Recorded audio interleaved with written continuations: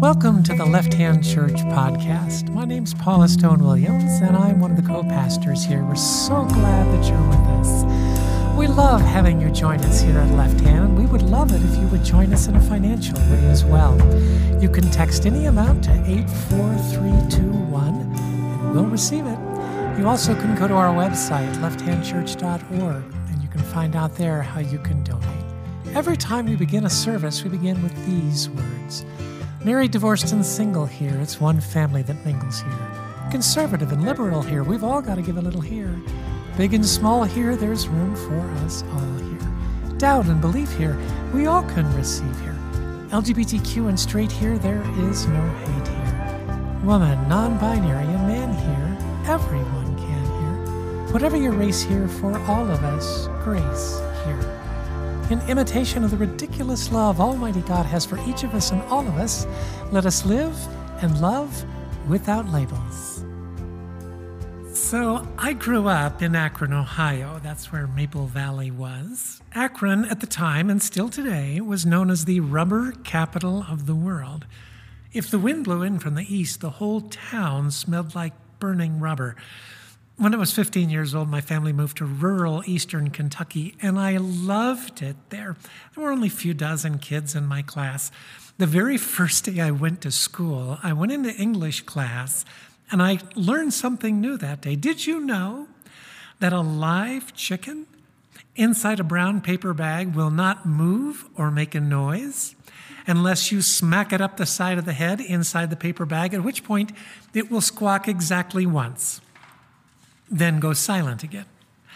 I learned it my first day of school when one of the kids next to me smacked the chicken, it squawked once, and Mr. Wilson, the English teacher, not missing a beat, said, "All right, who's got the chicken?" And I knew I was not in Ohio anymore. But I loved it there in Kentucky. I loved a small town. I was never going to move back to a city. But then when I was in college, I had these friends who were prone to taking risks, and they decided to take this trip to New York, and I never would have gone, except I had met this girl from New York. And so after spending a week in New York, I definitely was not crazy about the place. Oh, definitely not.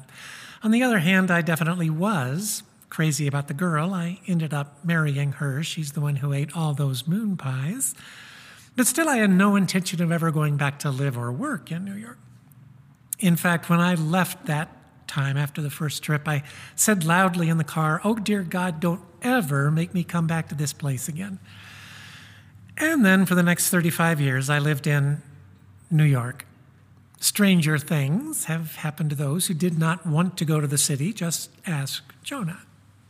And we don't know if the people we're going to talk about tonight wanted to go to the city or not. But the fact is, they ended up in the city. The city was Antioch. After Rome and Alexandria, it was the third most important city in the Roman Empire. It was located about 15 miles from the Mediterranean Sea, and it was known for 3 C's: commerce, carousing, and corruption. In fact, it was such a corrupt city that at least one major historian said that a reason for the downfall of the Roman Empire was the decadence and corruption that existed within the city of Antioch. But it's interesting because another careful historian, Luke was his name, writing the book of Acts, tells us a lot about the city of Antioch, but never once did he talk about what was wrong with Antioch. Instead, he just talked about the possibilities of Antioch, because indeed, Antioch was the city in which Christianity became the religion of an entire civilization. How did that happen? Yeah, that's what I want us to talk about today. If you have your Bibles, turn with me to the 11th chapter of the book of Acts. 11th chapter of the book of Acts, beginning with verse 19. And let's see what we can learn from what happened in Antioch. Now, those who'd been scattered by the persecution in connection with Stephen traveled as far as Phoenicia, Cyprus, and Antioch, telling the message only to Jews. Some of them, however, men from Cyprus and Cyrene, went to Antioch and began to speak to Greeks also, telling them the good news about the Lord Jesus. The Lord's hand was with them, and a great number of people believed and turned to the Lord. The news of this reached the ears of the church at Jerusalem, and they sent Barnabas to Antioch. When he arrived and saw the evidence of the grace of God, he was glad and encouraged them all to remain true to the Lord with all their hearts. He was a good man, full of the Holy Spirit and faith, and a great number of people were brought to the Lord. Now, who were these nameless people from Cyprus and Cyrene? We don't know, but you can be quite sure that God knows, because they were the first people, the first explorers of that Gentile world. And word of what they had done, taken the gospel to the non-Jewish population in Antioch, word of that got back to the old first church in Jerusalem. What was the response of the people there? I can imagine what their response was. I can just hear a couple of them talking. Hey, you hear what's going on over in Antioch? No, what's going on? Well, word has it from a reliable source that they're taking the gospel to Gentiles. They're Gentiles. I didn't hear anything about that at the North Judean Christian Convention. What do you think we should do? I think we should cut off their financial support. Is that what the church in Jerusalem did?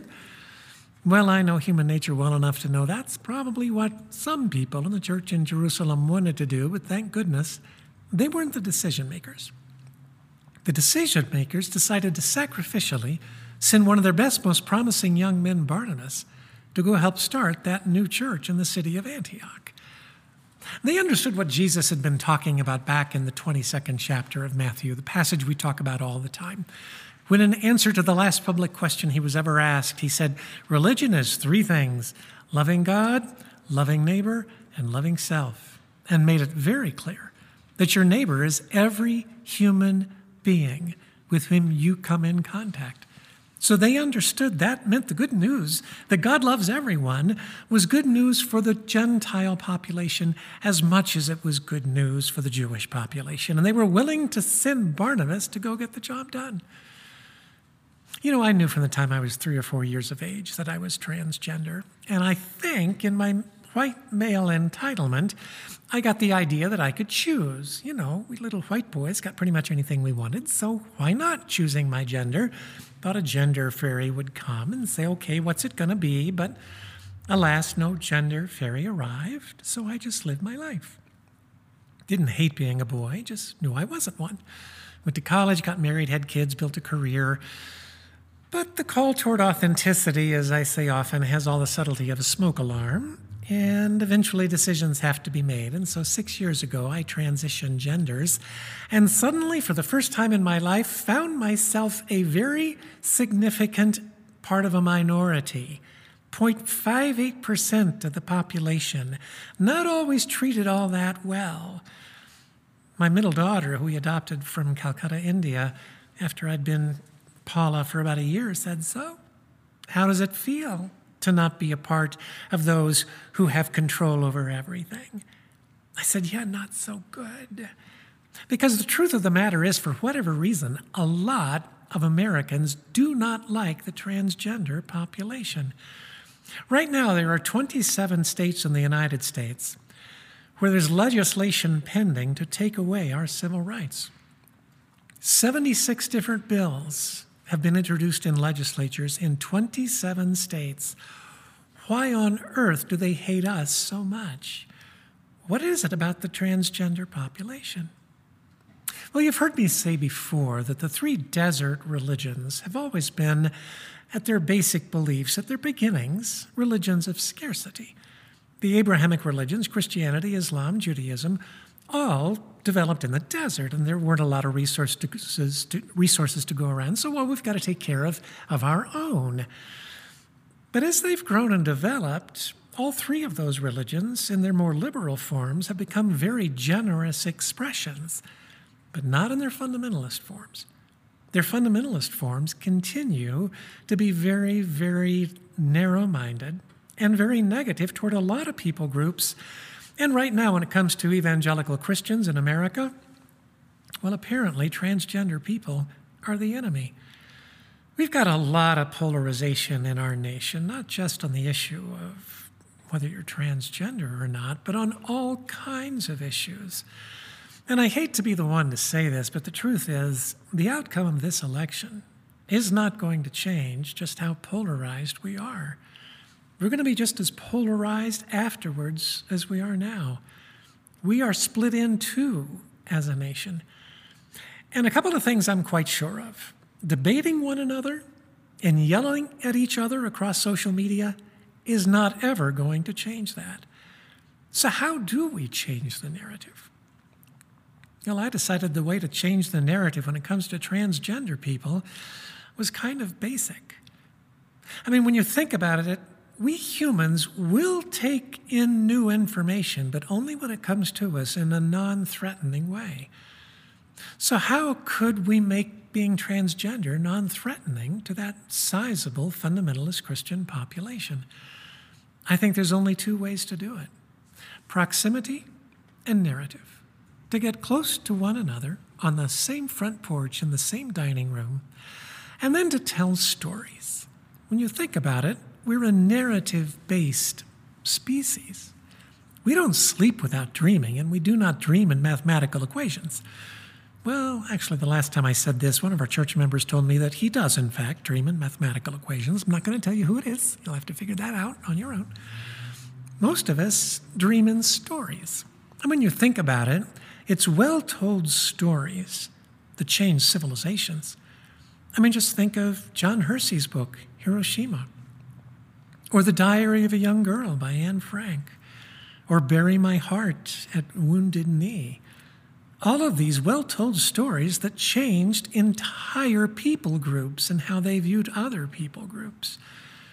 So I decided it would be a good thing for me to share my story in close proximity to others. I do a lot of speaking at universities in the United States and Canada, and I get well compensated for that, so I thought, why don't I go to Christian universities at my own expense and do the same thing?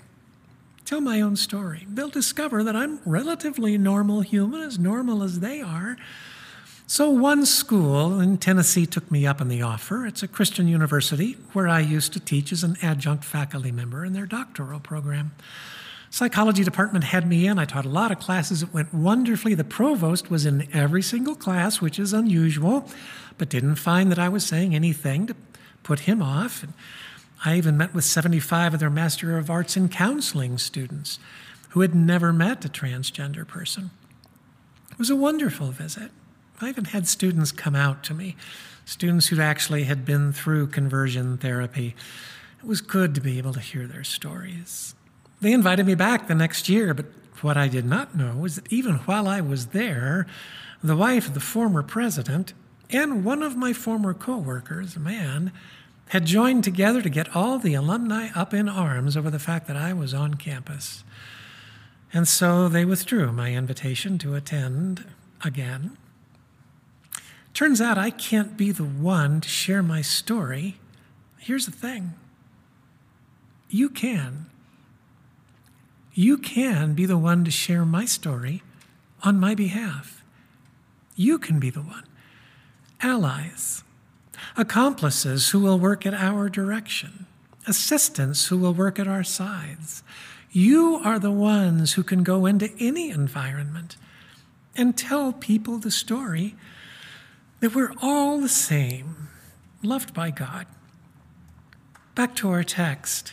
That is why the church in Jerusalem sent Barnabas to Antioch, because he was a great ally and a marvelous accomplice. What was it that made him such a good ally to bring people groups together? Well, first of all, he was an independent thinker. Earlier, when everybody else rejected the idea that Paul might be an apostle, who stood firmly with Paul? Barnabas. And yet later on, he and Paul had a big disagreement over what to do about Mark. He was his own man. No one was going to tell him what to think. He'd learned how to think. And he understood the gospel of Jesus was for everyone. God loves everyone just as they are. And he was willing to go to Antioch and bring those people together with the Jewish Christians. He wasn't just an independent thinker. He also was a positive thinker. What was his name? His name wasn't Barnabas. His name was Joseph. His nickname was Barnabas. And what did it mean? It meant son of encouragement. Now there's a real nickname for you. So my son was a positive thinker, always has been. He played Little League Baseball forever, and his next to the last season, his team was 2-14. That's right. They lost 14 games that season. Lost the last game of the season 34-5. Did you ever go to one of those games? Just praying for a thunderstorm, anything so you can just go home. Kids are turning back in their uniforms when they're done, and David Fisher's got a tear running down his cheek. Jonathan goes over to him, taps him on the shoulder, and says, "Hey, man, don't worry about it, Dave. We're going to win them all next year." I looked at the father standing next to me, and I said, "That's my boy." Yeah. Maybe he just batted 111, but hey, he's a positive thinker. The next year, Jonathan batted 354. 354. And the team was 1-15. But hey, he's a positive thinker. And now he started a church just like ours in Brooklyn, New York, a church that now has about 500 people, a church that serves as allies and advocates, as assistants and accomplices to others, a church making a huge difference. He's a positive thinker. Barnabas was a positive thinker. He also was a risk taker. It's always been intriguing to me that we routinely expect our children to take major risks. I was talking to Jana, my youngest, a couple of weeks ago, and she'll be 40 in December. We had her when we were 12 and 15. Yeah, we're going to go with that. But she said, "Do you remember when you took me to school in kindergarten?" I said, "Oh, yeah, like for the first 2 months, I had to actually walk you to the door, push you through the door, hold the door shut so you wouldn't run back out again." She said, "I was terrified." I said, "I know, but we made you go because it was good for you."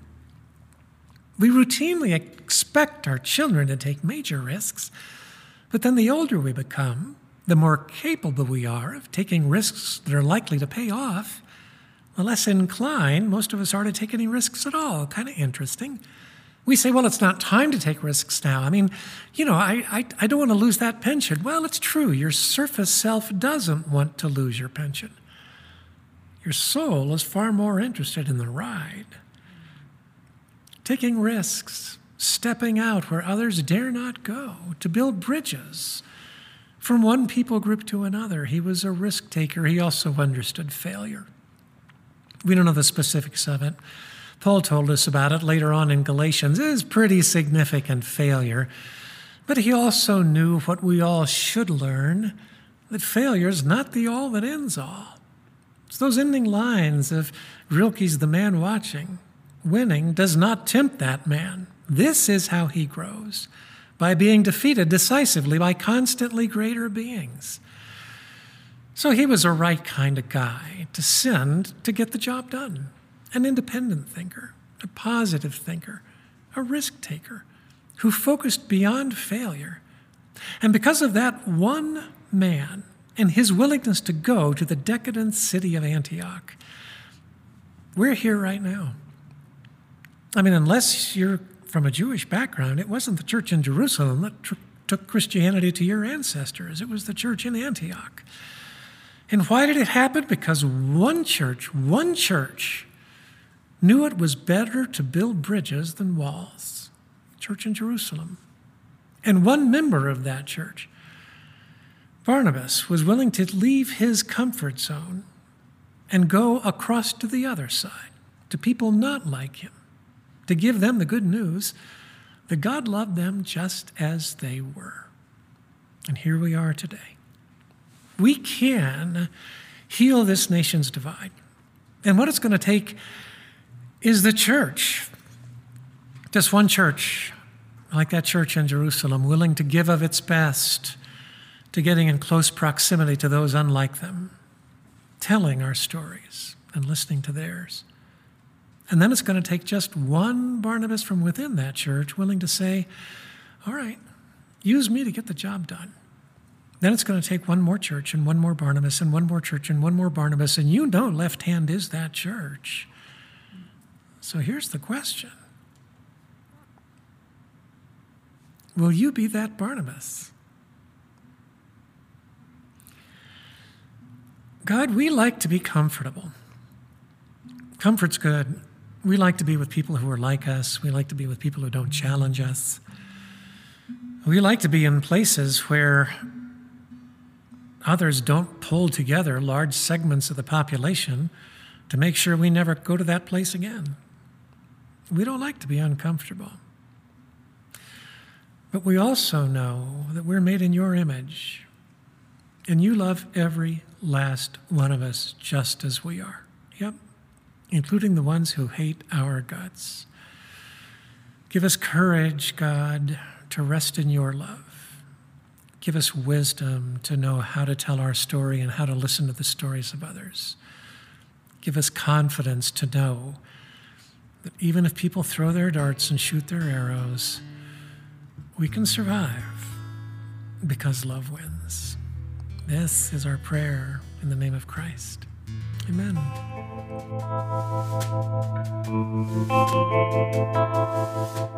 This is John Gaddis. I'm one of the co-pastors here at Left Hand Church. As you listen to this teaching, we hope it was a reminder that the love of God is bigger, more inclusive, and filled with more grace than any of us can imagine. There is truly room for us all here. If you have any questions about Left Hand Church or this teaching, please email me at john@lefthandchurch.org. You can also tune into our live stream services on our church Facebook page every Sunday at 5 p.m. Mountain for great music and original teachings. Thank you for joining us.